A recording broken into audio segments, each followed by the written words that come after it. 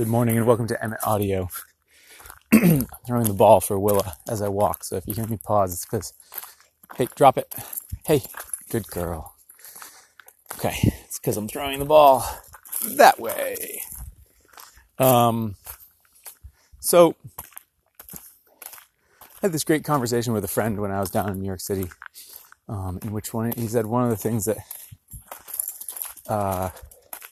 could be a little intimidating about my feed was that it seemed like I was a polymath, good at all these different things.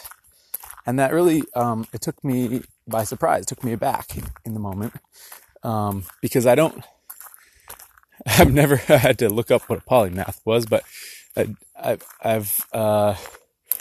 don't consider myself a polymath. And in fact, let me spin it around on its head. I kind of think that everybody's a polymath.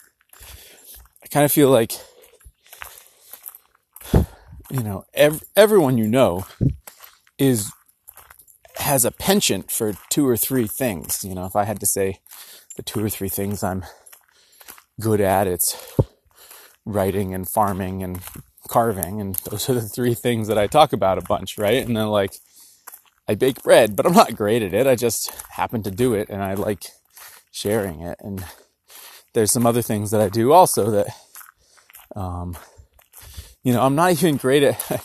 I said I'm great at farming. I'm not even great at vegetable farming. I haven't vegetable farmed for enough years to actually be good at it. I'm pretty good at gardening, and I know what I'm doing to some extent.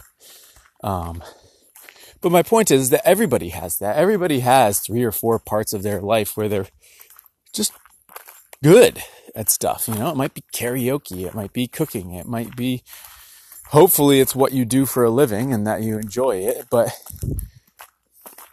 I think part of why I might seem that way is that I don't do what a lot of people do, which is silo their life's activities into different social media accounts. And that's been a deliberate choice to portray all of it in one account. And you run the risk when you do that of coming across that way, and also of just, boring people who are only there for the one thing. But I know when I see other people's accounts, I really want to know, like this friend of mine is an extremely talented photographer of interiors, and he shared with me his professional account for that, and holy cow, is he good? Which, I assumed he was, because he said that that's what he did for work, but it's really cool to see someone's superpower, and to recognize that, when you interact with somebody on a shared interest, the hierarchy within the interest of who thinks they're better than who, or who's been doing it for longer, or whatever, it's all bullshit, because everybody has the thing that they're extremely good at, and you're probably just not interacting with them. When you interact with people without that full knowledge of who they are, it's easy to let those hierarchies exist. And as soon as you recognize that, somebody, might not be a writer, but they can sing your tail off, or, somebody, is not as accomplished a spoon carver as you, but they've been a professional baker for 20 years, and they know exactly what they're doing around a loaf of bread and make you look like a fool. That just adds a healthy dose of appreciation to that relationship, and humility to what could otherwise be a relationship based around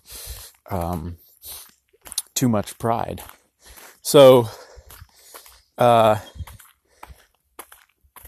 first of all, if anyone has felt like I've come across as too much of a polymath, I apologize.